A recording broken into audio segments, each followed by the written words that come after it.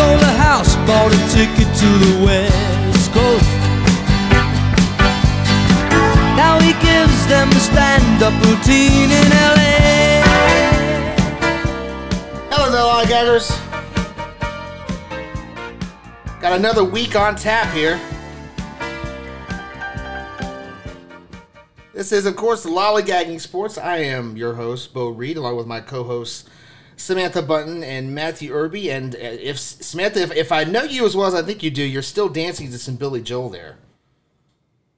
Oh, absolutely. Absolutely. Guys, I don't necessarily know every week what music he's going to choose. I love when we get something new. I'm a fan of Billy Joel. I like it.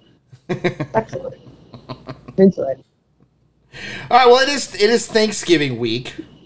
And one thing, Samantha, I think that we would be thankful for had we gotten it, would be some, significant baseball news. And obviously there's been some baseball news, but I dare to say it's not significant baseball news. I mean, like, the highlight so far this week was a pitching coach hire and a front office hire.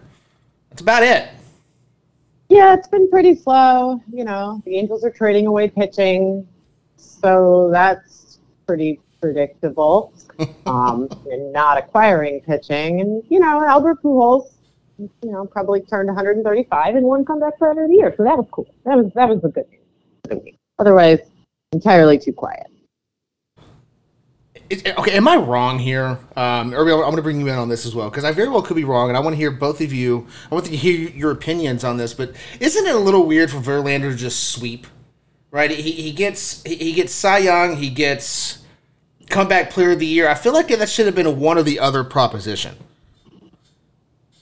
Yeah, I mean, the other Cy Young candidates for the American League were not great, so I kind of get that. But I feel like if you're going to get the Cy Young, then maybe let someone else have a turn.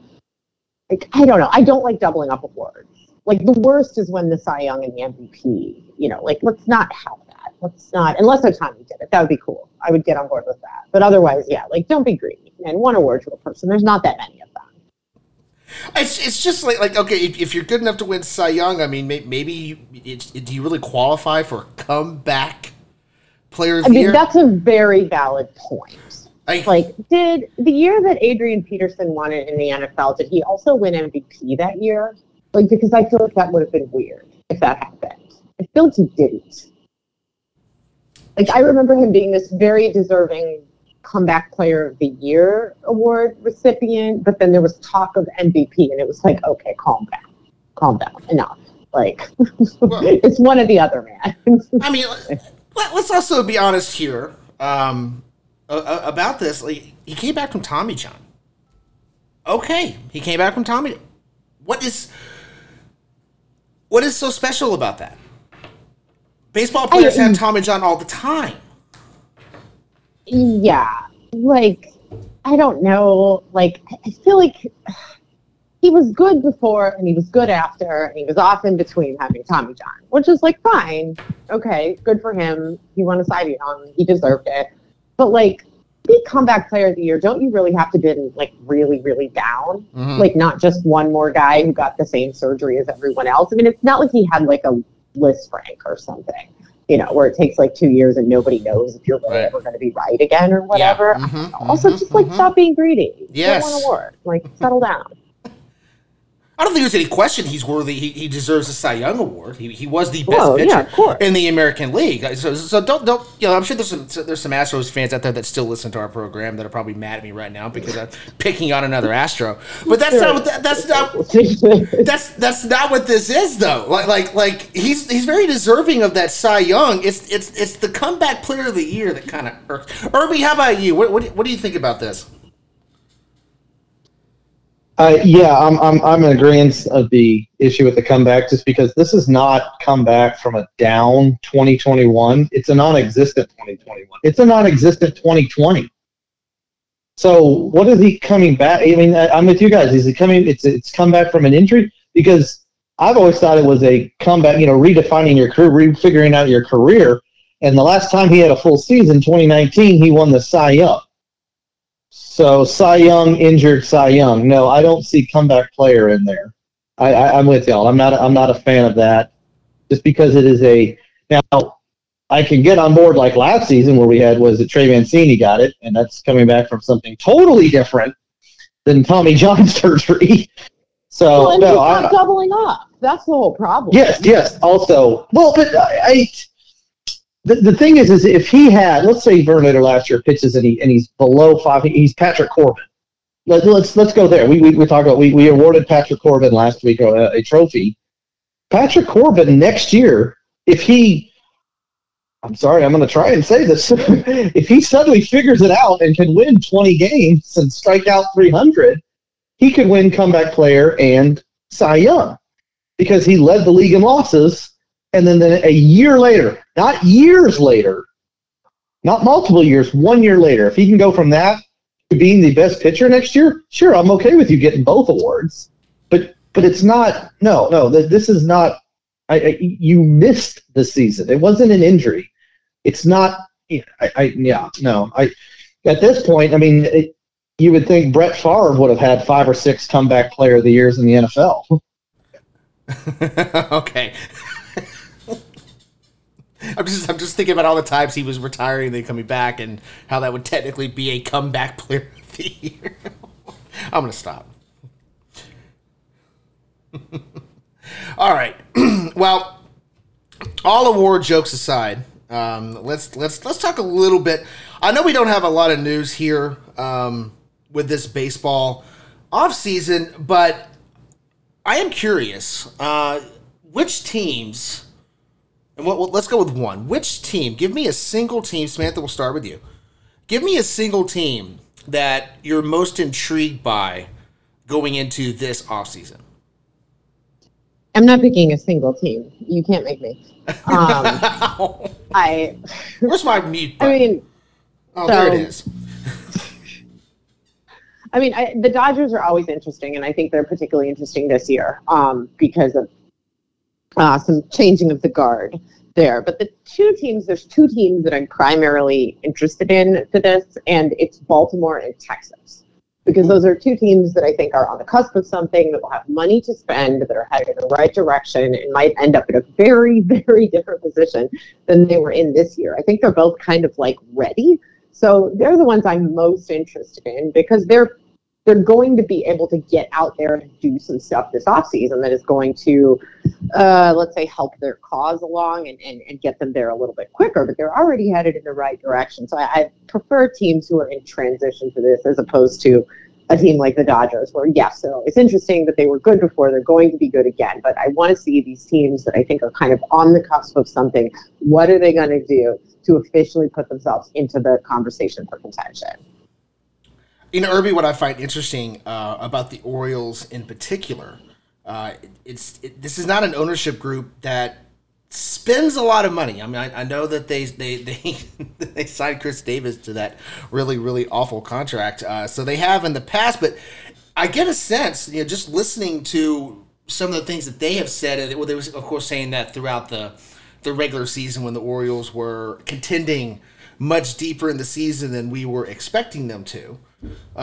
So a lot of it could have been emotional and this and that, but there was a lot of talk about how they were going to dip into the deep end of this offseason. And now it's time to, of course, put your money where your mouth is and actually do it. But I'm intrigued by the Orioles as well. Irby, how about you? Yes, love that addition there at Baltimore. I know that at the end of the day, one could sit here and go, well, you know, it's 6-4. They finished 4th place, 16 games out. Yeah, well, the Yankees were, I mean, that was falling off. We saw how Baltimore was rising up. I mean, there was a time where we're sitting here thinking, are the Orioles going to finish 2nd in this division? You know, because Tampa and Toronto just weren't getting the job done. So, yes, I love the addition of Baltimore here with the youth that they have, with the fact that we may be on the cusp of seeing them develop a starting pitcher. You know, things like that. Yeah, it's possible. They're sitting there. This could be the year that we get a starting pitcher coming out of. So, yeah, long are the days of the Chris Davis contract, the having to let Manny Machado walk because you signed Chris Davis. Those are over. Those Baltimore days are over. And there is a possibility, and it's not like it's a long, long history. I mean, it's been bad since 2017. It's been pretty bad. But the bright side, and you don't get to say this really at all in baseball, but the Baltimore Orioles, and I know y'all are going to make fun of me here, and that's okay. The Baltimore Orioles last year won more games than the last 2 seasons combined. I'm just, Samantha, can you figure out where we're going to make fun of him there? I mean, all he did was state a fact. Well, one of those was a COVID year where we only played 60 games. But whatever. Oh, right. Whatever. That makes it a little easier to get the job done. But still, that's a fun little nugget of 77 wins between 2020 and 2021. They won 83 last year. Well, see, there you go. See, I have successfully blocked 2020 out of my head. This is fantastic. I completely forgot about 20. Never mind. Samantha, anything you want to add here? No, I'm good. Okay, Irby, how about you? Who is your one team, which I guess can be 3 now that Samantha's done it, who are you intrigued by this offseason? Well, I obviously one of them, I'll piggyback also what Samantha said with the Rangers, and that's just from a pure selfish standpoint. Yes, I'm very curious, and it's not my money. It's some billionaires' money, so spin, spin, spin, boys. But the one team that I'll touch in here that it's very interesting to see where they go from here. It would be the San Francisco Giants. This is an organization where, yes, the wonderful success of 2010, 2012, 2014, and then there was a little bit as you get to 2016, and then it all kind of fell off after that. And from 2017 until 2021, they were non-existent. But then last year, we're sitting here talking about these guys. Yeah, they might compete for third, and they win 107 games. They get knocked out in the divisional series, but still, it was a Giants team that were like, wow, look at them put it all together. And then you let Kevin Gausman walk. Yes, there's some great young pitching in this organization, but last year was a average year by pure definition. They finished 81-81, third in that division. And now you sit here with potentially your number one pitcher walking again in Rodon. And I know Logan Webb and there's some youth, but still, this is a Giants thing. And then we hear the news this week where they're out here entertaining Aaron Judge this week. I'm very curious to see the Giants, where they go, because this feels like 2022 could be a hiccup and they can get right back into this conversation, or we might look back at if they don't figure something out, they don't make a signing, if Rodon walks and they don't get any big fish and they take another step back, we're going to look back at 2021 and be like, how did they do that? Like, what an outlier.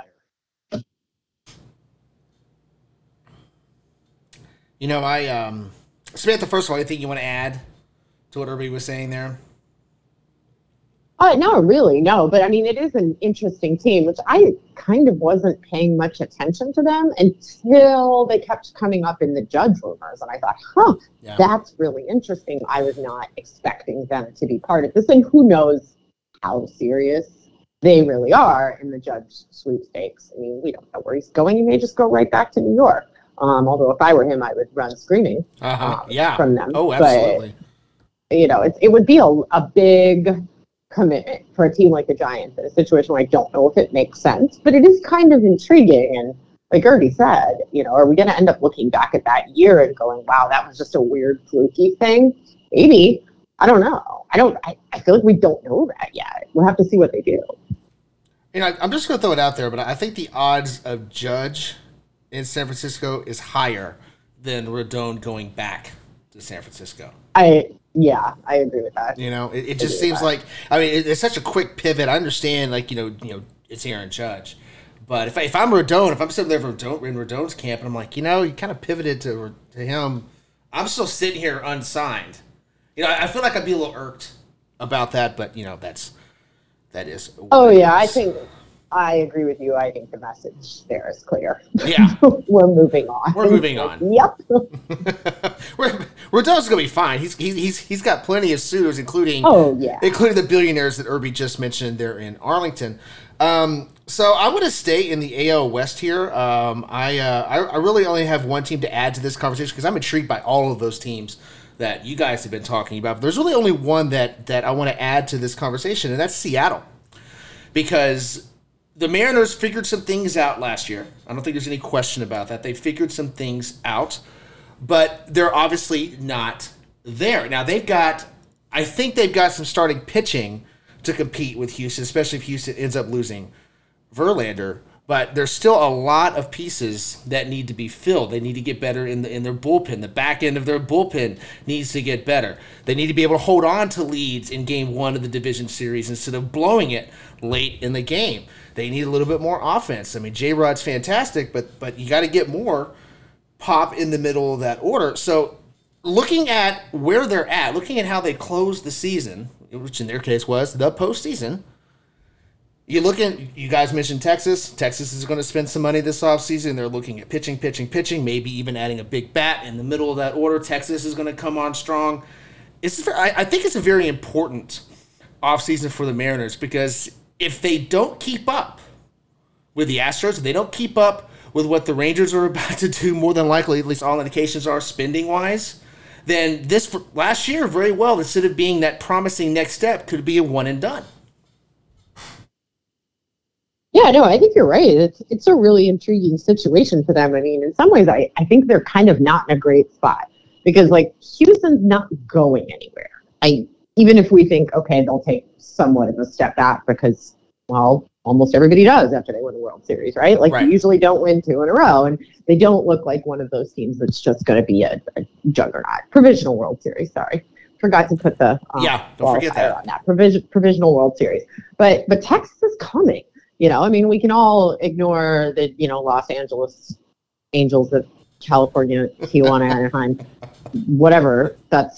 We all know what they're going to do, and they're going to keep doing what they always do. Baja Angels. But, like, you have a problem if you're Seattle, because if your big splash was to basically come on in the second half, embarrass yourselves in the playoffs, only to get passed by Texas because they have better pipeline talent than you do, and they're willing to spend the money. You can't, okay, the starting pitching is probably fine, could use a little help. They need a lot of help in the back end of the bullpen, like you said. And also, Julio Rodriguez is amazing, but he's one guy. Mm-hmm. There are a lot of people who are offensive starters on that team who are, it's not like you need to replace everybody, but there are plenty of spots where you could upgrade, and you're going to have to, because otherwise, you're right back where you started with Houston. Now Texas is a problem. I don't think, look at who was in the wild card race this year. Baltimore is coming. Boston's probably going to be back. New York's not going anywhere. Cleveland's not going anywhere. The White Sox might be better. Those wild card spots are not going to come easy either. And wouldn't that be kind of embarrassing to end up in third place in your division? They need a lot of work just to keep up. It's a rough spot to be in. Yeah, and Irby, I get, if I were a Mariners fan, I think that what would probably scare me the most is all of the publicity, everything about the Mariners was breaking that postseason drought, right? They hadn't been in the postseason since 2001, and that wasn't a great postseason for them back then either. Getting so caught up with that and putting so much energy into making the playoffs, finally breaking that drought, just to have this kind of go about we finally broke the drought. That's good enough for us. Because unfortunately for Seattle and their fans, that has kind of been the MO there for the last 20, 25 years. Yeah, Bo, you're talking about scary things, and you mean outside of their own general manager? Yeah, absolutely. Scary enough as he is, which it's the funny thing about him, he just can't help himself, and he has to make trades. And here we are already.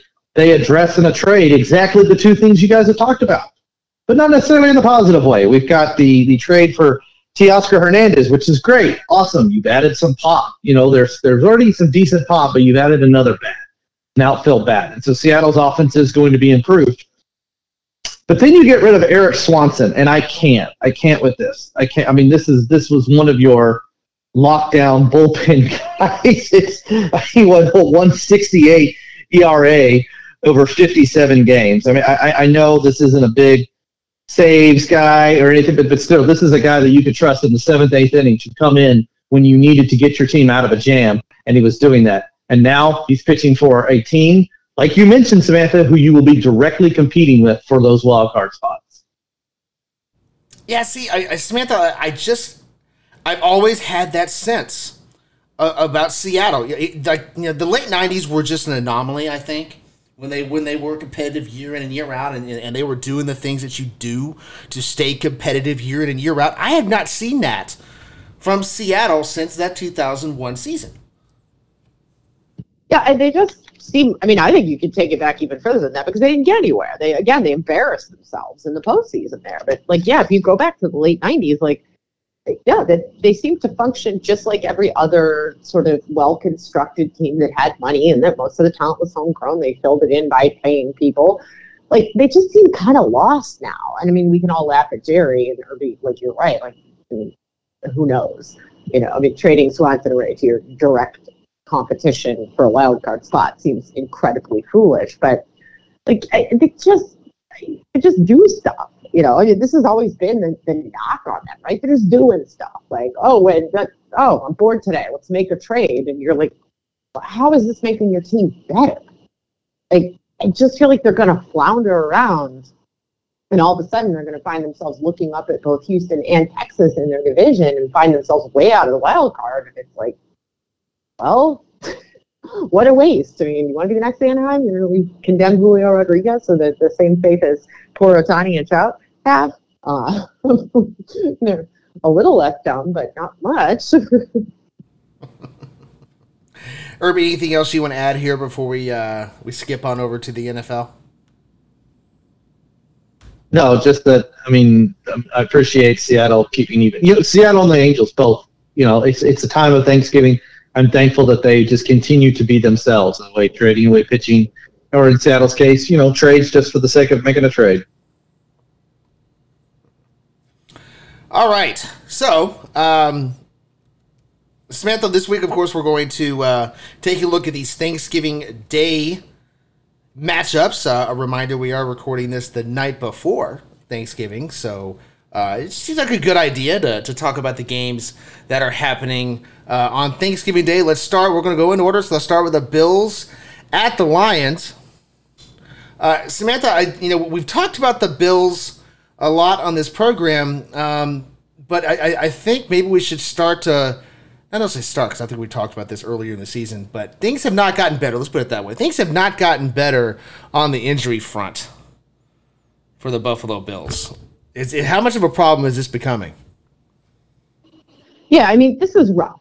Part of the problem is I don't think they expected, or any of us really expected, that division to be as tight as it is.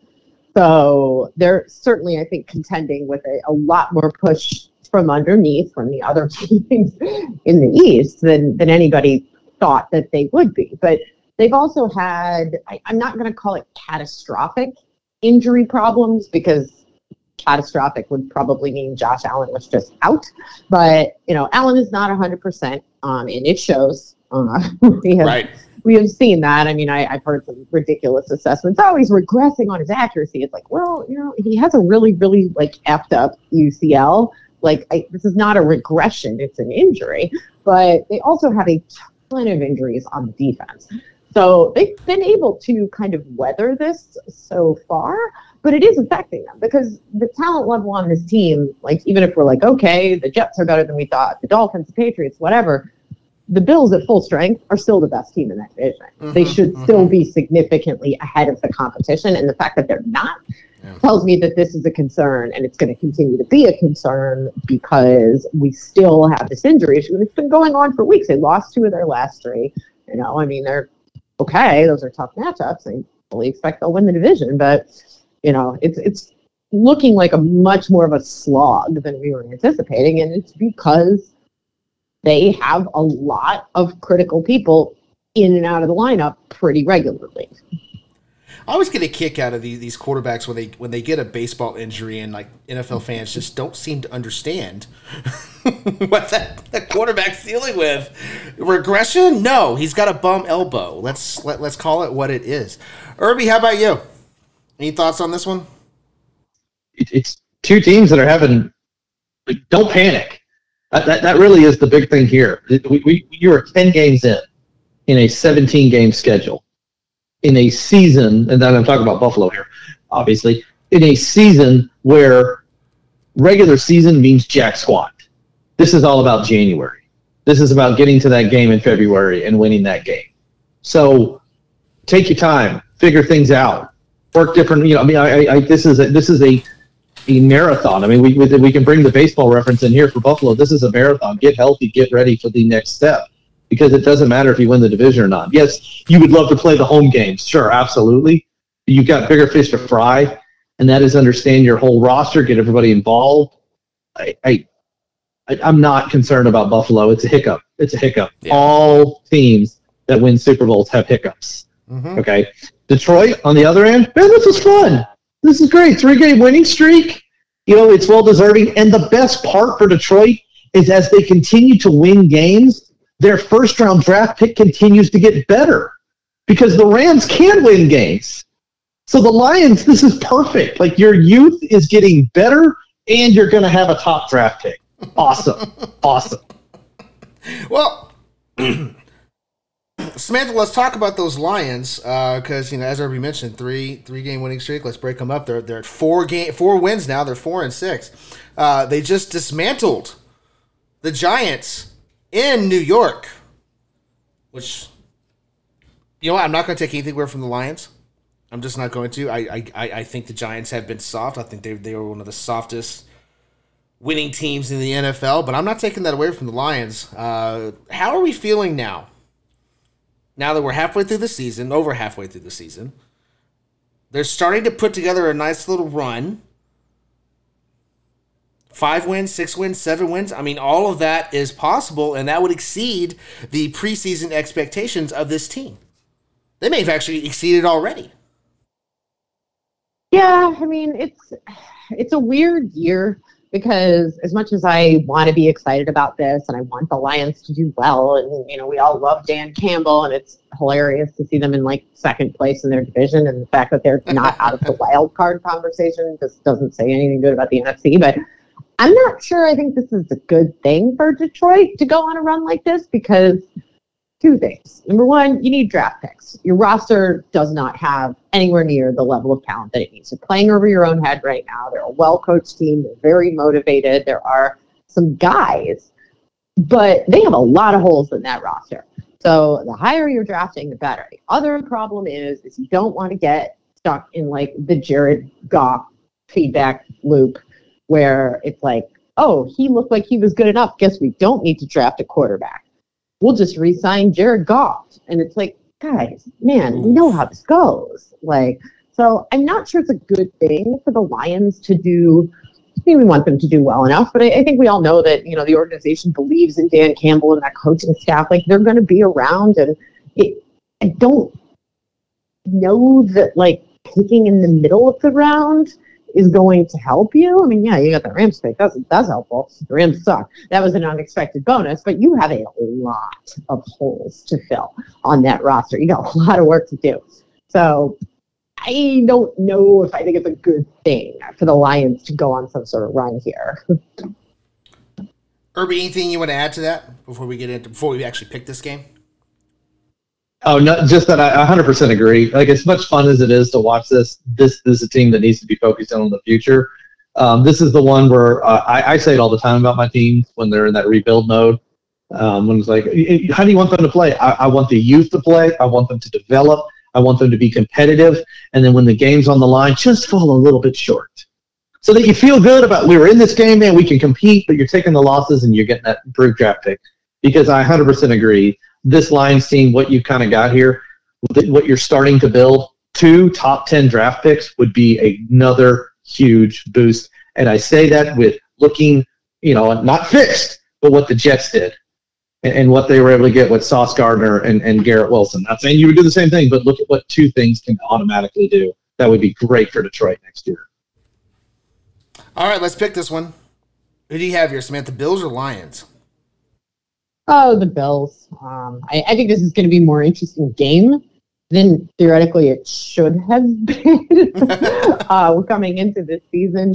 But and I hope it is. I hope the Lions acquit themselves well, especially because it's Thanksgiving and we want the Lions to do well there. But ultimately, the Bills are still the better team, whether they are beat up or not.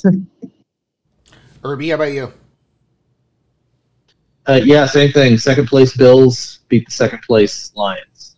You just wanted to say second place Lions. I see what you're doing there. I did. Samantha did it too earlier. It's great. It's awesome. Right, Green Bay? Right, Green Bay? Packer fans, hello?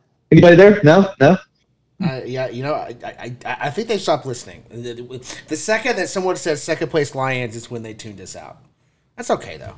That's okay. We have other fans. Giants are at the Cowboys. This game looks right now. I guess the best way to sum it up is it looks better than it did before the season started.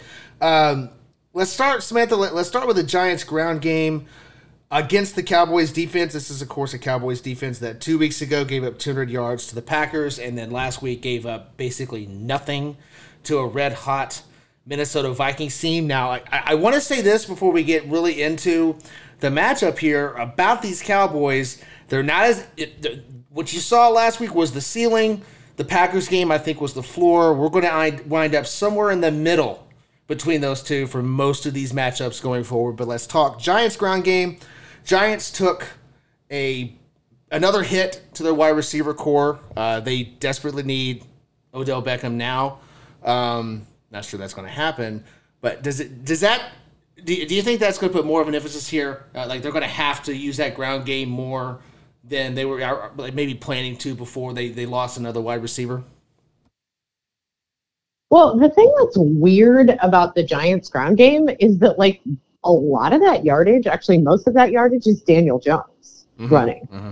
It's not Saquon Barkley. So, which is not because Saquon can, it's because I think they kind of correctly realize that this is not a particularly durable guy, so they're using him sparingly, but they're using him kind of too sparingly. So it's a little bit of a different challenge going up against Dallas because it's really the quarterback who's picking up most of those yards on the ground. So the question is, can Dallas basically stop a rushing quarterback, which is something that I think theoretically, yes. But for the Giants, I don't know that you can necessarily lean on the ground game because Saquon's not a grinder, and Daniel Jones is your quarterback can't be your whole ground game. And this is the same problem Buffalo ran into. They're going to get him killed. So that's not necessarily the correct answer to this, I think, but they do need help in the passing game. I mean, if there was ever a team where you could make a great argument, sign Odell. Mm-hmm. I mean, I know he left there on bad terms, but guys, he leaves everywhere on bad terms, right? The guy has a fit and gets himself traded, then he has another fit and gets himself traded again. And now he's like the mercenary version of LeGarrette Blount. Whoever signs him is going to the Super Bowl and then he'll go somewhere else. He plays half a season, whatever, cool. Look, Odell, yeah, it worked for the Rams. It worked. I don't know that that's necessarily going to be true going forward. So I would be careful if I were the Giants, how much I invested in that. But probably you're not really going to have to invest that much. So, why not try it? So it's a little bit of money, which will be contained within the framework of the salary cap this season only. So you're not exactly damaging your future prospects. So, why not? There's no one to throw to. I mean, sooner or later, you're going to have to develop a passing game. And I think what's going to happen here is I think that weakness is going to get exposed going up against that Dallas defense, which might sort of propel them into action on this front. Well, I don't think there's any question they want to sign him. But the other team, the team they're playing, the Cowboys are also in on Odell Beckham. So it may not be as simple as, yeah, we're willing to sign you. Yeah, but I'm already signing the contract here in Dallas. And wouldn't you rather go to Dallas? I would. Odell? Yeah. I mean, yeah. Absolutely. Yeah, absolutely. I would. Absolutely, I would. You got a better shot at winning with the Cowboys than you do the Giants. I mean, unless you want to go to the Eagles or some of these other teams that have maybe a better shot at winning the Super Bowl. But absolutely, I think I'd rather go to Dallas than the Giants right now. Irby, how about you? Any thoughts on any of this? We could talk, Cowboys defense, Giants round game, or Odell Beckham, or all three. What you got? Good stuff. First of all, Samantha, thank you for throwing out the LeGarrette Blount. I appreciate that. Earlier this week we were talking to Ndamukong Suh. It's kind of the Fernando Rodney. LeGarrette Blount, another great one of he just appears and wins the Super Bowl. So great. Thank you for that. The angle I want to take on this, and this is unfortunate for the Giants, but I think it's over. Like I see the record, and I know what you've got, and Daniel Jones is taking steps forward, and Saquon, but what the Lions just did to you, Dallas is going to do and make it worse. And that's a problem. And the reason behind this is the injury concerns, because you don't have an offensive line anymore. They're all hurt. Right guard. Apparently the entire depth chart at right guard is healthy. So the Giants running through the, that 2-3 gap are going to be perfectly fine. Outside of that, this is going to be ugly. When I'm looking at the run pressure and the pass, I mean, just the pressure period, run pass, whatever you want to say, with what the Cowboys can do, what they just did to Minnesota, and what the Giants are struggling with, I think this game's going to be ugly. And it's going to be Dallas's defense literally feasting on Turducken and Daniel Jones. Well, I guess, Samantha, to Irby's point there about the Giants, this is a team that we've also talked about and where they are with these newfangled stats we call the luck metrics. At least I think we do. That's what I call them. What are you making of where they're at now, Samantha? This is a Giants defense, for example, that isn't all that good, and that's kind of funneling where they're at within these luck metrics, is it not? Oh, it absolutely is, because part of the reason why they rank so high, in terms of, the luckiest teams, because they're top 5 luck, and then the reason for that is because of the number of takeaways that they've had, which is largely dependent on luck. I mean, we can talk about creating turnovers, sure, but recovering fumbles, the element of luck is huge in that. And if you're bad in every other valid defensive metric, but you're good at takeaways, that tells you something. That's not going to hold up, right? You're not going to keep getting that lucky. So absolutely, that's what that is. So, and then, Irby mentioned the injuries to the offensive line, which is going to make it a lot harder for Daniel Jones to kind of do what he does. They don't have a lot of other weapons on the offense. So they've been incredibly lucky. They're playing over their heads. They're very well coached. So, I mean, good for Brian Dable. I mean, this team is going to get better if they draft well and if they're smart in the offseason. But, yeah, I mean, I think that teams that are both lucky and good in terms of roster talent, like teams like the Eagles, teams like the Cowboys, then the luck is just one more thing you can throw in there. But you're not dependent on it, right? Like Dallas is not having a good season because they've been lucky. They're having a better season because they've been lucky. Same thing with Philadelphia. Yeah. Teams like Minnesota and the Giants, especially the Giants, probably more than anyone, like if you're only having a good season because you've been lucky, this is not to say they were going to be a terrible team, and certainly they were better than we expected because they are so well coached. But if luck is the biggest determining factor in your season being far better than it should have been, that is not something that's going to be sustainable. So those 11-win Giants that we talked about a couple of weeks ago, I don't know if we're going to get there. And I think this is going to be a really ugly week for them. Well, I mean, obviously we're going to pick this. I think the two of you have already kind of telegraphed how you're going to pick here. But, this is my job on the program. I have to ask this question. So, Samantha, who do you have? Giants or Cowboys? Oh, Dallas. Yeah. I think this is, as Irby mentioned, sort of where we start to see the true unraveling of the Giants. Last week we could have said that's a fluke. Detroit's a little plucky, but I think this game is going to go in a very, very similar way. And this is sort of the beginning of the end, unfortunately. Sorry, Giants fans. I wouldn't wish this on you guys, but I don't think this is your year. Irby, how about you? Giants or Cowboys? Bo, you set that up well as like one of my times that I just sit here and suddenly like give you this weird random stat that makes total sense of why the Giants are going to win, and it would be perfect for Thanksgiving. And I don't have that stat this week. It's going to be ugly. Okay, but just so everyone knows, he was traveling, making the drive into deep West Texas. So, he didn't really have an opportunity to find this. Well, yeah, that's true. But the stat also doesn't exist. It's not going to be pretty. Oh, wow. Okay, well, never mind. You know what? I'd say what's really maddening here, guys, is the obvious pick is Dallas. Right? That is the obvious pick here. I'd be surprised if anyone is picking the Giants, except the fact that Dallas, this is the kind of game that the Cowboys lose. A game that they need. A game that they need to stay relevant in the NFC East race, to stay relevant in the NFC playoff picture. They need this. You can't lose a game like this looking at everything else they have on their schedule. You can't lose this one. And this is exactly the kind of game that Dallas loses. So I am also picking the Cowboys. I am. But I will be eating my turkey, watching the Cowboys, and I'm not going to be comfortable. I wasn't comfortable with the Vikings game on Sunday until CBS cut away. Then I was comfortable.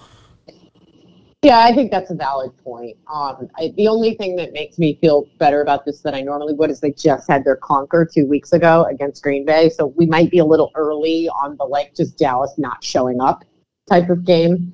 So I think you're going to be okay. But I only say that because we just saw the disaster game for Dallas. I hope you're right. All right.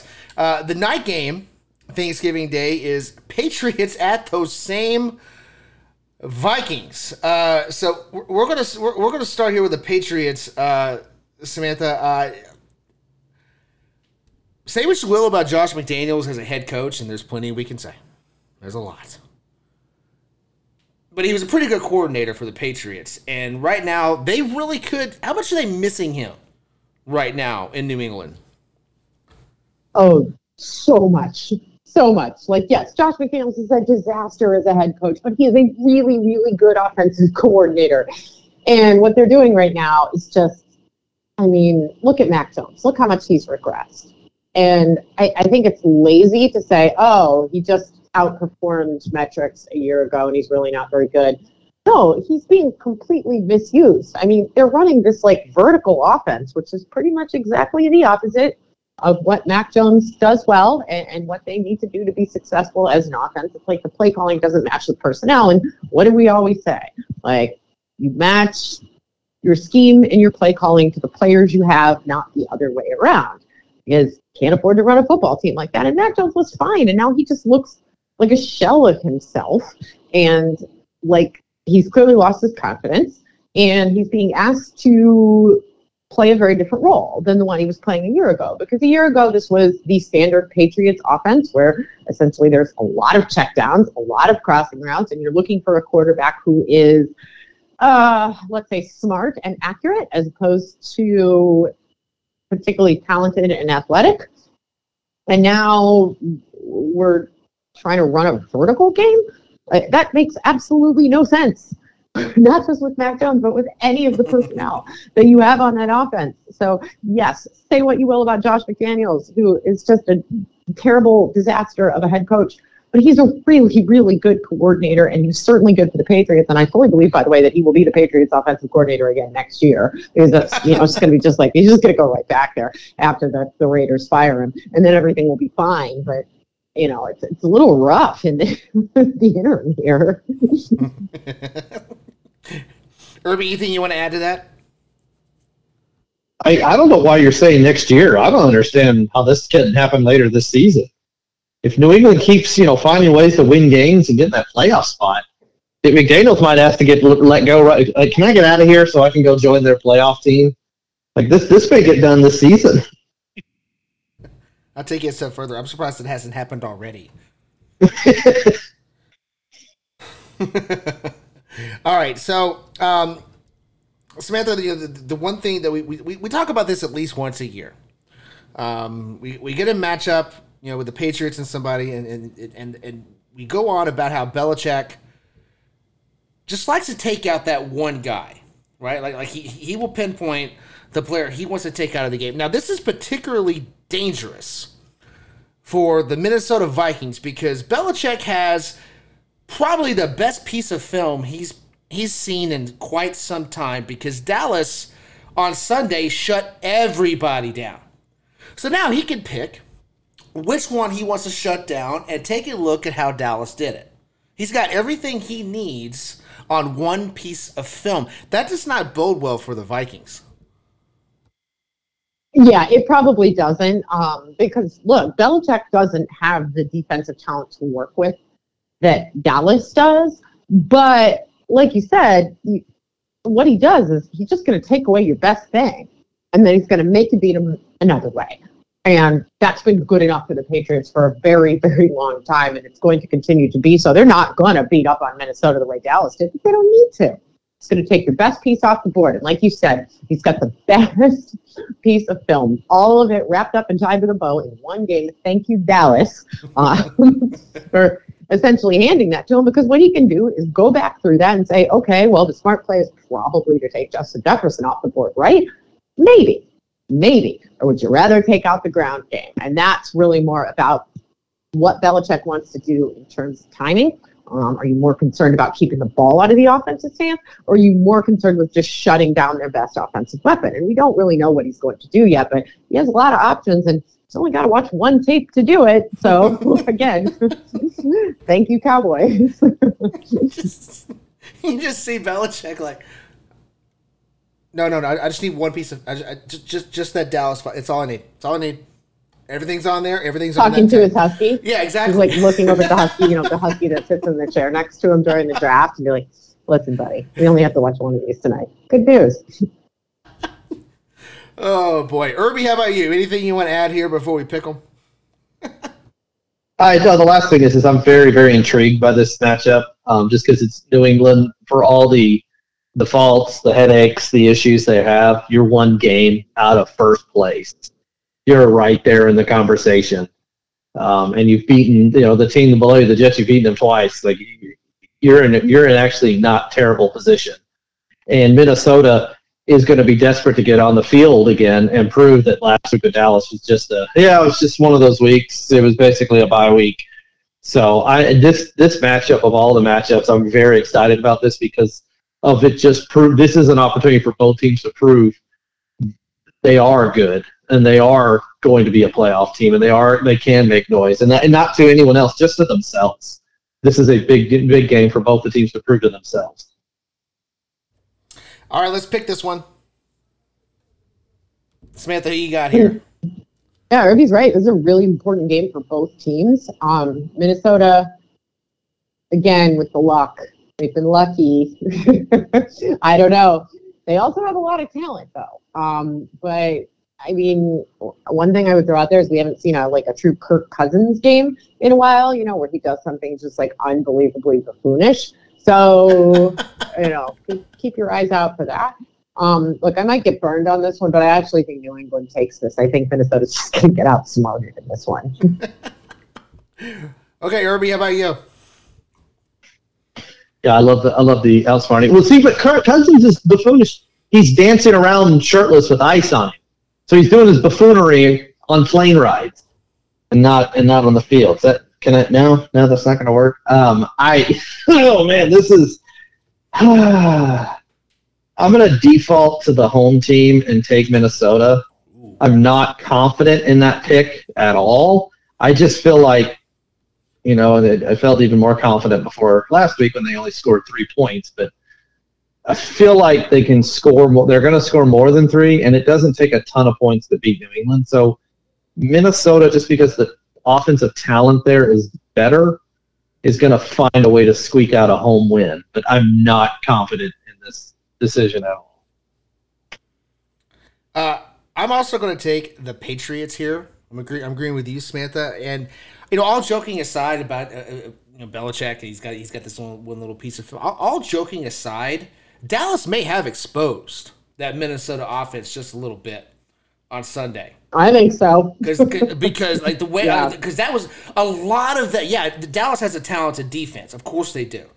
But a lot of that was Dan Quinn. And a lot of that was the way he was scheming, the way he was stunting on that defensive line, the way he was mixing up his looks. He was mixing up blitz versus non-blitz. The way he was doing that confused Kirk Cousins and enabled Dallas to just absolutely throttle the Vikings. Belichick, as you mentioned, Samantha, is a very smart, defensive-minded coach.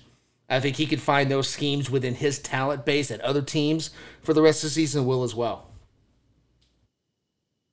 Yeah, 100%, 100%. I'm glad you mentioned the stunting because that was huge in that. And Minnesota's offensive line just came apart. I mean, we could blame Kirk for some of it, but like most of those sacks were not on him. I mean, they just blew them up. And like you said, Belichick doesn't necessarily need the same level of talent to achieve similar results. He also doesn't need to run the score up that way. Like, only got to get one more point than the other team to get a win, and that's pretty much how the Patriots do it. So, I think after blowing a 14-point lead to Aaron Rodgers, the Cowboys were just not safe at all with any lead, so they just kept going. I think that's what happened. Oh yeah, well they had to do that. I mean, Dallas, you had to. You got embarrassed by Green Bay a week ago. You got to come back and say, look, this was the Wade Phillips bye-week fluke game. We're fine. They had to. Okay, so that's going to wrap up the NFL part of this. So we are now at our time capsule segment. Just a reminder, this is obviously new, so we're over the next few weeks, we're going to keep recapping what this is, so those of you playing at home understand what we're doing here. We're taking an NFL team that hasn't done something in a while. Now, it's not always a Super Bowl. I know last week I led us off with the last time the Redskins won the Super Bowl. It doesn't have to be the Super Bowl. It doesn't even necessarily have to be the playoffs. We're picking an NFL team that hasn't done something in a while, and we're taking a look at the pop culture of that year. And it's going to cycle through. I went last week. Irby's going this week. He's got a scenario for Samantha and I to try to figure out. And he's going to give us some hints. We're going to try to guess these pop culture items that he has brought for us tonight. You, of course, listening at home or in your car on your way to Thanksgiving dinner, more than welcome to play along. Tweet us if you want to play as you're playing along. You can tweet at us. Our Twitter handles are in that show bio. The stipulation, of course, is we are only going back to it's 1980. That's as far back as we're going to go because we didn't want to go too far back. So, Irby, what do you have tonight? All right. Well, thank you, Bo. Yeah, it's fun to be on this side of it. Usually I'm the one guessing because you're the hostess with the mostest. But you guys always do great at this. So I'm going to try and pull this off here. But I'm going to go with, it's been fun. Fun for everybody outside of the state of Colorado to talk. It's been kind of weird and fun to watch with the Denver Broncos. When they go all in, and sometimes it doesn't pay off. And I'm going to pick a Denver Broncos team that was seeded number one. I know they have a couple Super Bowl titles, but we're not talking about that. I want to talk about that 1989 going into the 1989 Broncos, but we're not worried about 1989. We're worried about when the calendar flipped, and it became 1990. And those Broncos found their way through the postseason, and they got to a Super Bowl, and things went really, really, really bad. And it feels like the Broncos are trying that again. Definitely not at the Super Bowl level, but things are going really, really bad for Denver as they've gone all in again. Ooh, 1990. 1990. See, so Samantha, you see what he's doing, right? He's trying to get us to crisscross between the 80s and 90s by going with 1990 because there's some fudgery between 1989 and 1990 that makes it difficult to pick between the 80s and the 90s. I think this whole era is tough. Like everything that's between like 88 and like 92 or 93, like there's a lot of similarity in things, Yeah. like the style of music, the style of clothing, sort of what people. It's a little bit. It's tricky in there knowing whether it's even which decade it is when you get towards the end of the '80s and the beginning of the '90s. Very tricky. Yeah. Well, and I can help you guys out a little, just to kind of get your mindset, get your mind right. Think back when, because we were all alive, we were all kids here. Granted, I was totally different mindset during all this because I was a 49ers fan, and that was a good game. That was a good Super Bowl. That was a lot of fun. But if you're a Broncos, it wasn't so much. So fun. I mean, just kind of put your mindset of the Broncos. So this was their 4th Super Bowl appearance in 13 years. Yes, they went the dreaded 0-4. The funny thing about it is all 4 of those losses, if you added up all the points that they scored from those 4 Super Bowls, it still wasn't enough points to have won that day in 1990 against the 49ers, because they only scored 50 points in 4 Super Bowls. So that's why you lost 4. But to kind of continue, so let's look at some worldly things before I really get you guys having to guess some stuff here. In the year 1990, so Tim Berners-Lee created the first web server, and that was the foundation for the World Wide Web. Oh. And it was also the year that we launched the Hubble telescope. I know that's kind of old news now, but still, Hubble telescope was a big deal. Hang on. Throughout the 90s. Question. Was that with the broken lens that then had to be repaired? Or was yes. Or was that the repaired lens? No, this was the launch. This was the initial launch. So. Get that thing up there and it's out of focus. Yes.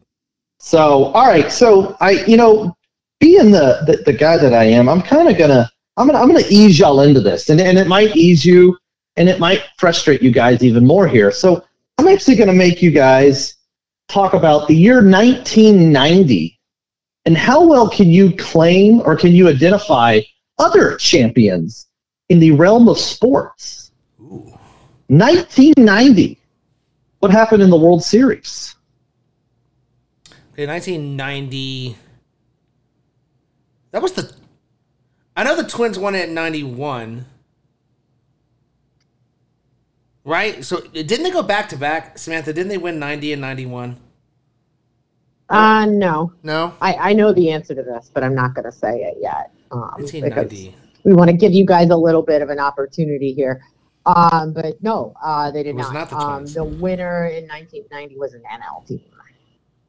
Ooh. The other team, though, Minnesota was a back-to-back. Yeah, although they lost. So That's true. Was it back-to-back, but it was a loss. Been there. Featuring there's a theme here. manager, somebody who we spoke about a week ago in the awards segment. Well, and there's a fun theme here as you're going to start figuring out, because we had a Super Bowl 55-10. We got a World Series that went the minimum. That helps you, Bill. Yep. Took it in 4. 1990. Okay, so let's see. The San Francisco earthquake was what, 89? So that was Giants A's. 90 was obviously the A's because we talked about Tony La Russa last week. Right. So who did Yeah, the A's lost this one. Who did they lose to in 90? Because that's what 2 years after Gibson. Who did they lose to in 1990? That's a thought that's going to fester.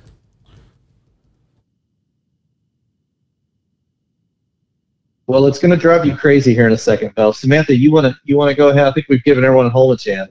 You want to guess for us here, Samantha? Tell us who it is. Yeah, it's the Reds. It is the Reds of Cincinnati. Oh. Yeah.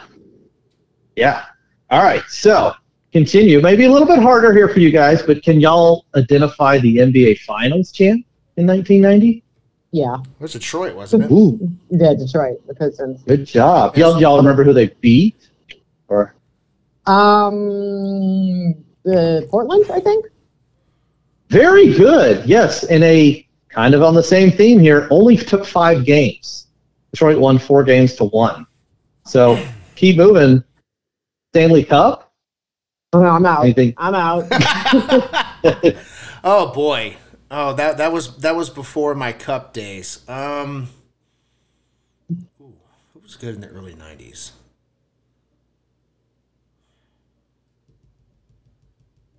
Which conference? Was it West? Probably West. Well, see, that's what back in the 90s, I can't remember who was here. I will tell you this. It wasn't pretty. It took 5 games, and this team won their 5th Stanley Cup in 7 years. This was the end of that run. And they haven't done a darn thing since. Kind of works out great with what we're talking about with Denver, Cincinnati, and kind of Detroit here.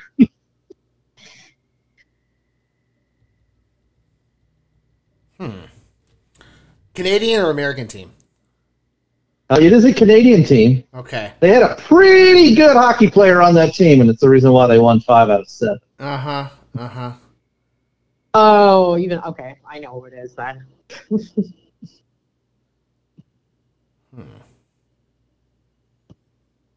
I mean, assuming we're talking about the player that I think you're talking about. So the Maple Leafs? No, it was not. You want to take a stab there, Samantha? Is it the Oilers? It is the Edmonton Oilers. And some kid named Wayne was on that team. He was pretty good. No, he was traded. Yeah, he was traded to the Kings by then. Yeah. Oh, so this would have been, was it when Mark Messier was still on that team? That's who I thought you were talking about. Okay. Yeah, he would have been on the Kings Well, there you by go. then, I think. Done. All right, so I'm going to give you 2 others. No, I'm going to give you 3 other fun little nuggets. Yeah, you got the hockey. You got the hockey question. I didn't. I'm going to give you guys 3 others because I like this world champions. Good. Well, I mean, just real quick. Hey, we're in the middle of the World Cup. Do you guys know what happened in the World Cup that year? 1990? No. No. I don't even remember what happened in the last World Cup. The World Cup champion was West Germany, defeated Argentina 1-0. Interesting point because both of those teams, continuing on our theme of choking here, Argentina and Germany not having a good last couple days. No. I heard about Argentina. I did not hear about Germany. Germany lost to Japan 2-1, giving up 2 late goals. So Nice. tough day for them. Yeah. Brazilian phenom Ayrton Senna won his 2nd out of 3 F1 titles while driving for McLaren. Fun little nugget here, too. Susan Butcher went on to win her 4th Iditarod dog sled race in 5 years. In 1986, she became the first woman to ever win the race, and then went on to win 4 out of 5. Great job, Susan. But, Bo, these are definitely for you because, Bo, you're kind of our fan here of sports. You're a big golfer, Bo. You like your golf, right? I do like my golf. Yes. Yeah. In 1990, who was the USGA U.S. Amateur champ? In 1990? In 1990.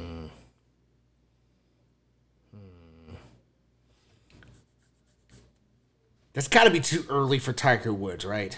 Or is it? It is too early for Tiger Woods. It's too early for Tiger. I know who it is. Woo! Samantha, you're cleaning my clock, okay? God, 1990. Not Phil Mickelson, is it? Yep. It is. Well done, you two. Is it Lefty? Okay. Lefty. Yep. Lefty. The U.S. Amateur champ.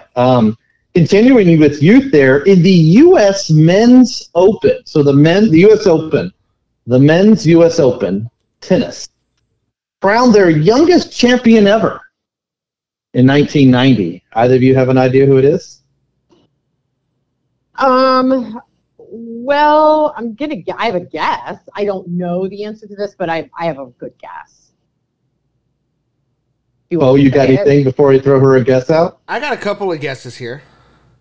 All right, so Samantha, throw your guess, and Bo, you throw me yours. Pete Sampras. Bo, what do you got? That was not my guess, but I think she's right. What was your guess? My guess was going to be Agassi or Federer. No, this is definitely before Feather. But Samantha, you are rolling tonight. Yes, 19-year-old Pete Sampras. Man. So, all right, one last sports nugget. Boxing in the year 1990 had arguably one of the greatest heavyweight upsets in modern boxing.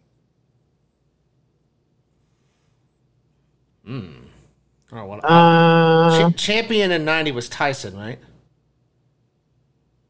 Well, at one point, yes, he was. Okay. At another point in 1990, he did not He was the loser in this bout.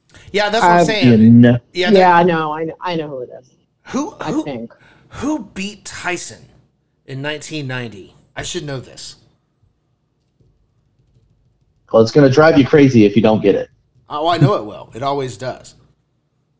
Who beat Tyson in 90? How long was the victor the champion?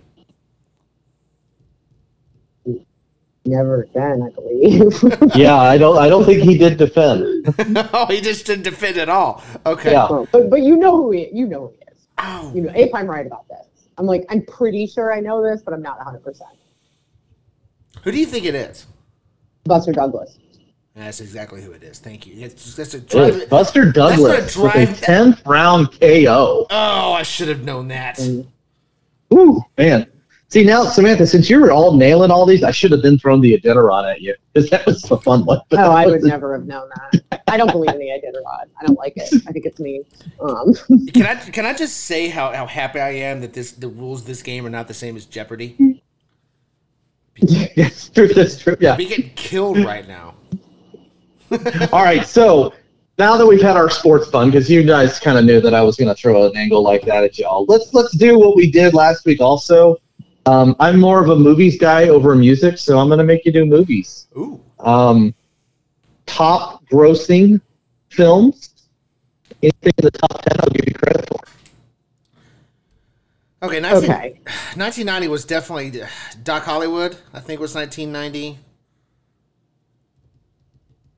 Home Alone. Let's go back to that again, except the original Home Alone. The original Home Alone, yeah. I'm pretty sure 1990. God, Pretty Woman, right? I think. See, I thought that was 91. I thought Pretty Woman was... It's either 89 or 90. I'm thinking, I'm almost positive Dick Tracy was this year, but I don't know if that actually made it. I don't even know if that made it money, though. And what else? Die Hard 2, or was that 91? That I think was 91. What else? I don't know why, but Rocketeer's in my head. I think that's later. I think you're right. I think it's like 94. Oh, what about oh God, what's that goofy movie with the race cars? Days of Thunder? Thank you. Yeah. Is that 1990? Possibly. One of the lethal weapons was 1990. I think that might be 2. Yeah, I bet you're right. I think Lethal Weapon 2 was 1990. What about Die Hard 2? Wouldn't that be that year too? Or, well, actually, I don't know. It might be a year before. Maybe. I really want to think Die Hard 2 was 91. No, wait, no, it was 90. Because Die Hard 1 was 88, right? Yeah. So and 3 is way later. But they made 2. 2 was a standard sequel. It's pretty quick. Yeah. So I'm thinking that 1990. might be right. Yeah, Die Hard 2.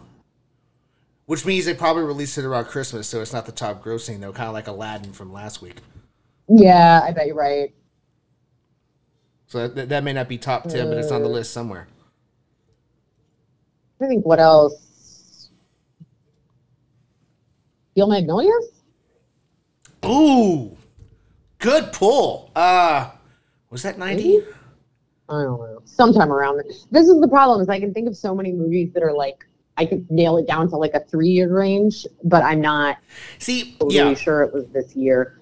Wasn't Pretty Woman Julia Roberts' like first major film?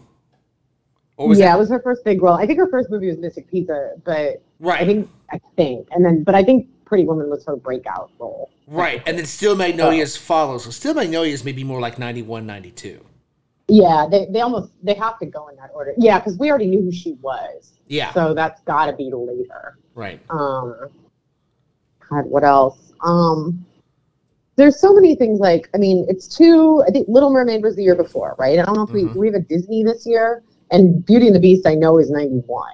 So there may not be a Disney. What about Super Mario Brothers? That awful, god awful, film that they I don't did. think I saw that. I was thinking about that Ninja Turtle movie, but I think that was earlier. That was 91 or 92. Oh, okay. I was thinking that was earlier. I thought that was more like 88. Yeah, no, the first one is, I'm thinking of the second one. And the second one actually might be 90.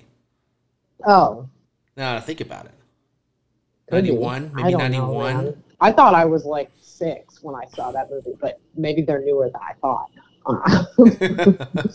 By the way, as an adult, go back and watch them. They're quite obnoxiously wow. Are they bad? I had a feeling. I was like, I feel like these are. They're not bad. They're actually fun to watch, but it's very thick in nostalgia, and you're wondering like, what the hell was I thinking? Oh, that's right, I was 8. Oh well, and I think like it's like definitely one of those movies that hasn't aged well in terms of like what I mean. I'm using air quotes when I say it. It's special effects, like, and that remember that Baltimore song that played like throughout the movie. It sounds like a Tarzan yodeling. Like all of my thoughts about Ninja Turtles, which is I'm pretty sure not even in this year. But maybe the second one was. I don't know. Now I kind of want to go back and watch them. And this is too late for The Wizard. I know you and I talk about The Wizard all the time. Oh, God, yeah. The Wizard was before this. What about Little Monsters? I don't think I know what that is.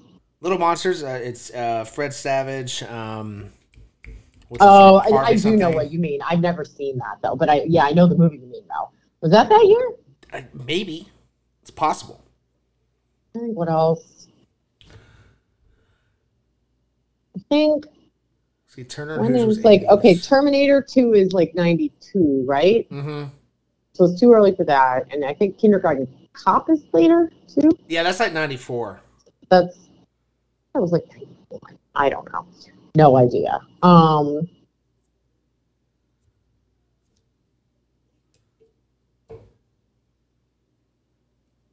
Edward Scissorhands? Ooh, maybe. Although I doubt that made a lot of money. No, I feel like that was a box office flop. When did Tim Burton really take off? Because that was one of his early. Yeah, that would have been one of the first like successful ones. Although I think that was one of those movies that was successful in spite of itself. You know what I mean? Like that, like no one thought was good, and everybody liked it anyway. I think. I don't know. All right, I think you guys have done pretty good here. Oh, really? So, okay. So I'm gonna. Well, you've done good on some of these things you mentioned. I like where y'all are at. You got 4 of the top 10. Ooh. Although you tiptoed on one of them. So you may decide to give you credit. We'll all decide here. Okay. So some of the things y'all mentioned, Kindergarten Cop. Yes, that was actually a Christmas weekend release. Came out December 22nd, so didn't score as high because of that. Coming the following year. That was way earlier than I remember. Okay. Yeah. I thought that was just 92. Okay. Wow. Little Mermaid, but that was a November 17th release, so it only ranks as high as 31st. Oh wow! So we're a year late. I was thinking Little Mermaid was the year before. But it's actually the end of the year. Okay. Weird thing, out the exact same day, Steel Magnolias came out the exact same day as Little Mermaid, November 17th, 1990. Oh, so are we wrong about Pretty Woman? Was that 89? Oh, no, Pretty Woman is in the top 10. Oh, yes. So it wasn't. So I'm just going through yours, because the ones that y'all threw out that didn't make it. Another one that y'all threw out that finished 12th, Days of Thunder.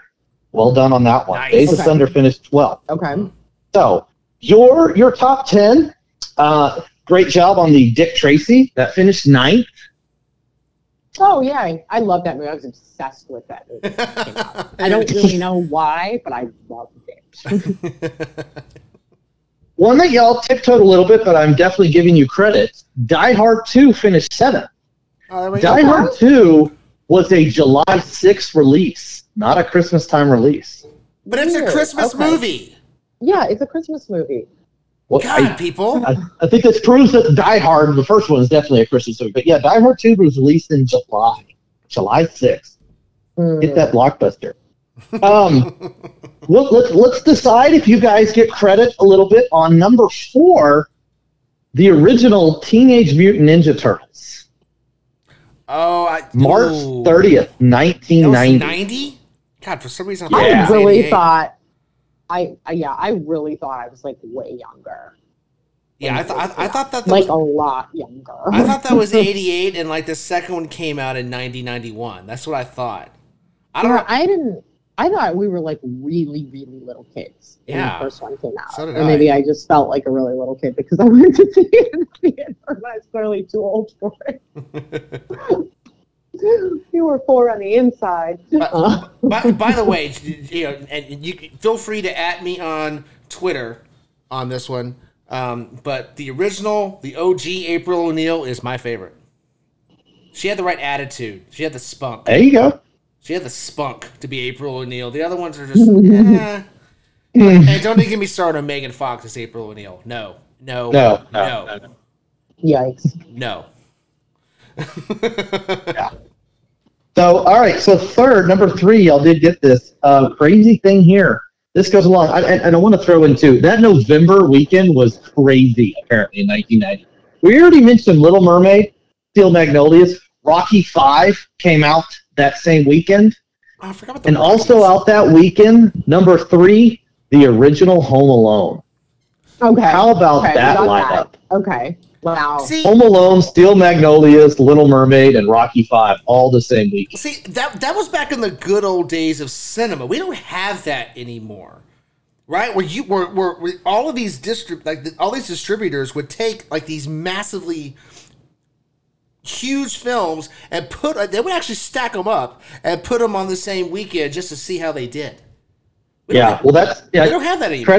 Credit to Home Alone coming out mid-November. It still grossed $143 million in that I wonder- 6.5, so in a way, 7 that weeks. is your top grossing film, even though I know Yes. technically you're saying it's not, but it should be, because if it made that much money in like a month and a half, like that's ridiculous.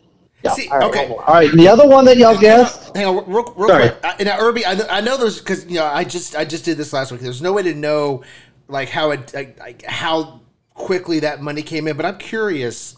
The original Home Alone, unless they marketed it well, unless that trailer was everywhere, how much of that was word of mouth? How much of that was people that went to the theater, saw Home Alone, and said, "You guys have to see this film"? I'm sure there was a little bit of that. It's also that it is a Christmas movie. Yeah. That helped with the Christmas season. But Sure. yeah, 143 million of its 285 million came in those first 7 weeks. So well done there. Wow. All right, Pretty Woman. You guys threw out Pretty Woman. Pretty Woman finished second. So well done on that. Well done on the Julia Roberts. The other top 10s that y'all didn't hit. Number 10, Back to the Future Part 3. That was Oh, 1990. yeah. I saw that. I thought that was late. May 1990. Number 8, Driving Miss Daisy. Oh God, Oh. no. Number 6, you guys were tiptoeing with some Schwarzenegger, but you didn't get this one. Total Recall.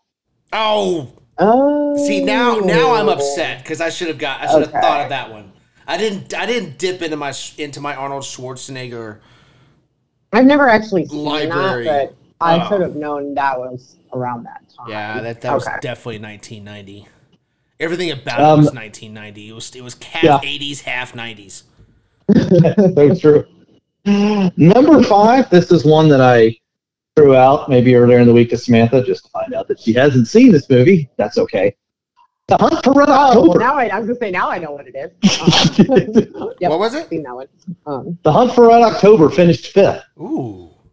Oh, yeah, that would be around then. Okay. All right, so all we're missing is number 1. Number 1. Oh my god. Number Give 1. us a hint. Can you give us a hint? Yes. So this movie was released in mid-July in 1990. It would, if we're going to go genres, it is a drama romance. Drama romance. Drama romance. God, am I not gonna know there? No, you guys are going to know this. Everything I can think of is more like comedy romance. Like When Harry Met Sally. That's not a drama. Wait, is this like a sad movie drama or like Yes. a suspense drama? Oh, sad drama. Sad drama. I probably have never seen it. I don't know. It's difficult. I'm trying to think what else to do, because if I throw out the main people, you're gonna get it. Can you give us the supporting cast? Give us another movie that the main people were in. Oh, okay, that works too. Let's do that. Oof. Or one of the main people or something.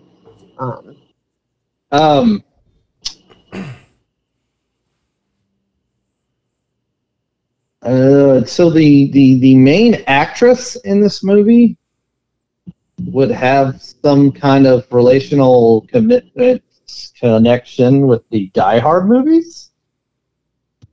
Oh, so Demi Moore. And the main guy in this, I know what the movie is. Okay. Demi Moore. I've never seen this movie, but I know what it is, I think. the main guy, You know, at some point, this guy, he liked to surf. And he liked to surf with somebody that ended up in the Matrix. Oh, it's Ghost. He was, yeah. There you go. Oh, I was Ghost. gonna say, I was like, oh, this guy was in See- one of the greatest, like, stupid action movies ever in Roadhouse. Oh yeah, I was trying to think. It's like I couldn't do anything with Roadhouse, or I was like, man, if I do that, it's gonna be too obvious. Dirty Dancing, yeah. Yeah, I almost went. He kind of was a Chippendale. you That I know, wouldn't have done. yeah, you sold me on Point Break. Point Break. Yeah, Point there you Break go. was Well done. Point Break or Roadhouse. That was a good pick. Ghost I was like Point Break, 1990. I feel old now. Wow. July never- 13th, 1990. Wow. You can see why that would be number one. Really? I think so. I thought that was just a movie that like middle-aged women saw. Wait, look at the cast of Ghost. You had Swayze, you had Demi Moore, you had I know, but isn't it Whoopi like a Goldberg dead was in lady? that. Goldberg. Isn't there a dead lady like banging a ghost or like in a pottery studio or something?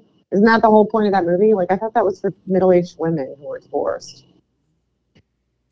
I've just offended. There was a lot of there were, Sorry. think about what else was around at that time. You had that weird series called 30 something was this weird ass series we had. There was a lot of this stuff going around in the early 1990s, late 80s. I don't remember this, probably because my mom didn't watch stuff like that, so we never saw it. Oh, My it's out mom there. wouldn't have been interested. It was out there. Yeah. Well, you also had the growth of the Brat Pack in the 80s with St. Elmo's Fire. I mean, that was the type of movies. I feel like that's like a different animal, though. I was thinking more of like Right. Beaches, all those Bette Midler movies, because the girl who lived across the street from me, her mom loved those, and my mom thought they were stupid. Ghost. Ghost. Wow. I don't think I could have told you the year for that one. Like some of them, you're just like, oh yeah, of course. I don't think I could have pinned that down to 1990, but I think it's a little difficult when you haven't seen the movie. I'm surprised that was the number one movie, but oh, you're right. There was a lot of that going around. There was a lot of it going At that around. time. Good It's a weird Lord. phase for that, for like weird peer jerkers for adult women. Basically, everything that's on Lifetime now was a big hit in 1990. Oh no. Oh no. I'm glad I was too young to know about this, and I was just like, Home Alone. Or, you know, if you're lucky, you get to stay up past your bedtime, Die Hard too.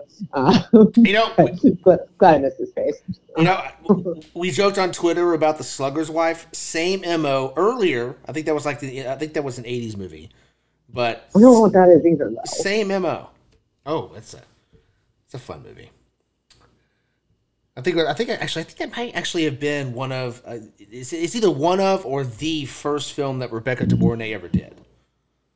Oh, that's why we were talking about that, because last week we were talking about Hand the Rocks the Cradle. That's Yes. right. Yes. Okay, because Rebecca De Mornay. Right, because I'm afraid of because of that movie. Poor Rebecca. Sorry about that. You did too good of a job. And then I was terrified of you for the rest of my life. Just like I'm still afraid of Jack Nicholson. Because of The Shining. So one last one I'll leave you with, one that y'all probably you would have liked to have gotten as a good honorable mention that came out that year.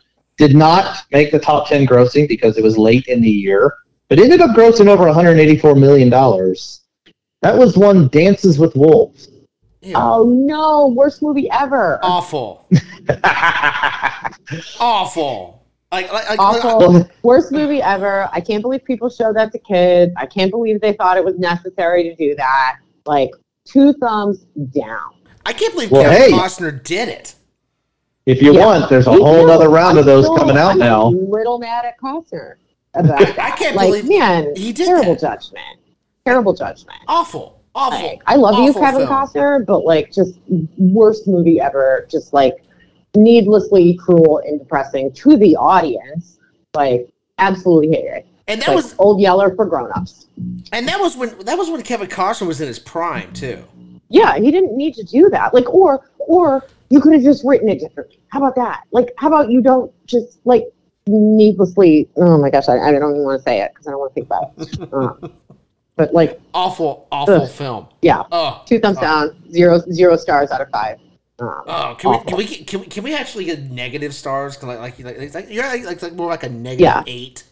Negative 8. Negative 8. Negative 8 out of 0 for that film. Exactly. Well, now I feel bad for bringing it up for you poor guys. Sorry. Yeah, you triggered the hell out of it. You should. Now we both have trauma. Jeez, man. Ghost we could have handled, Dead Lady in a Pottery Studio. We were okay with that. Hey, okay. Just to spin this around, Irby, is the movie The Abyss on your list anywhere for 1990? Oh. It was a 1989 release. Damn. See, I knew I was going to run into this. Okay. 89 and 90 are so alike. Yeah. That was hard to, that's what was fun when I was actually setting this up is because you saw I started this whole segment by deciding on 1990. I went back and forth between 89 and 90. Plenty of good stuff because of the wanting to make you guys go through all those fun sports information and champions. That's why I decided on 1990. So that was The Abyss. We would have been discussing that. That's a great movie, The Abyss. I enjoyed that. Yeah, that is a good movie. I like that movie. I haven't seen that in like a really long time. It's been a long time, yeah. Mm-hmm.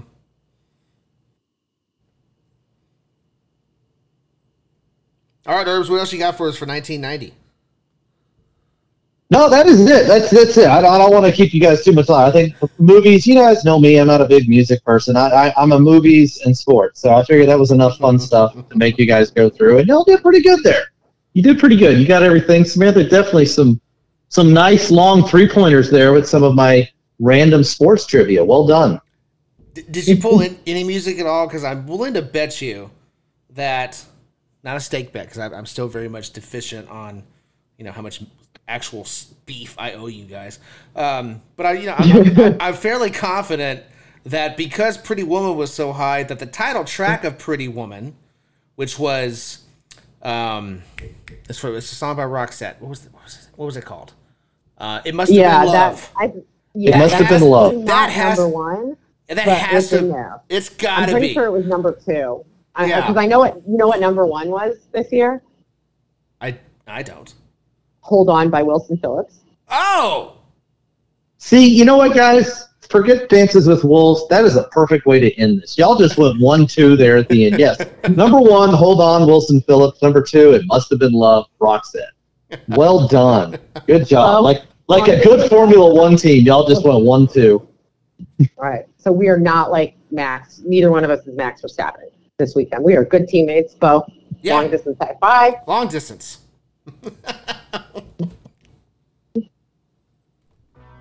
All right, well, great stuff, Irby. Oh, that was fun. This is gonna be a fun segment, I think, over the course of the rest of the NFL season. Anyway, all right, that's gonna do it for us, though. We're out of here. Until next week, watch some football. It's football weekend. We've got college rivalry weekend. We've got the NFL on Thursday, on Sunday, on Monday, and even more games on Thursday than we're used to. So watch some football. It's good for you. Something else is good for you. Give us a like, give us a subscribe, give us a review, leave us a review.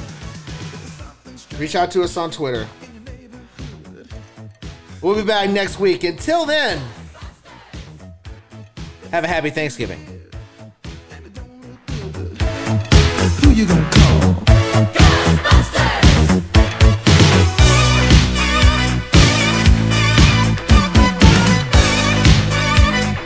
I ain't afraid of no ghosts.